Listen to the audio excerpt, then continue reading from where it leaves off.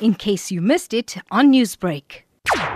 In a statement issued by the Mauritius Tourism Promotion Authority, Air Mauritius, together with many other global airlines, have also cancelled all flights from Mauritius to both Shanghai and Hong Kong until further notice. With regards to the spread of the new coronavirus in Italy and Korea, a meeting was chaired by the Prime Minister Pravin Kumar Jagannath and stakeholders in Mauritius on Monday. The following precautionary measures have been adopted.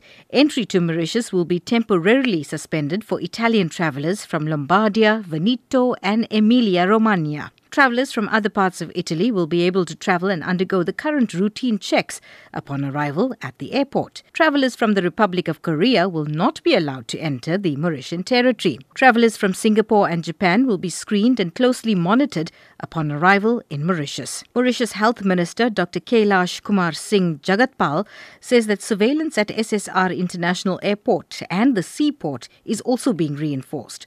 All passengers arriving from China are systematically being screened, body temperature of passengers being checked individually in the corridor as they disembark from the plane, as well as by the thermal detector at the public health desk. In addition, all passengers travelling from China are invariably and systematically being put under surveillance, that's quarantine or isolation, for a period of 14 days.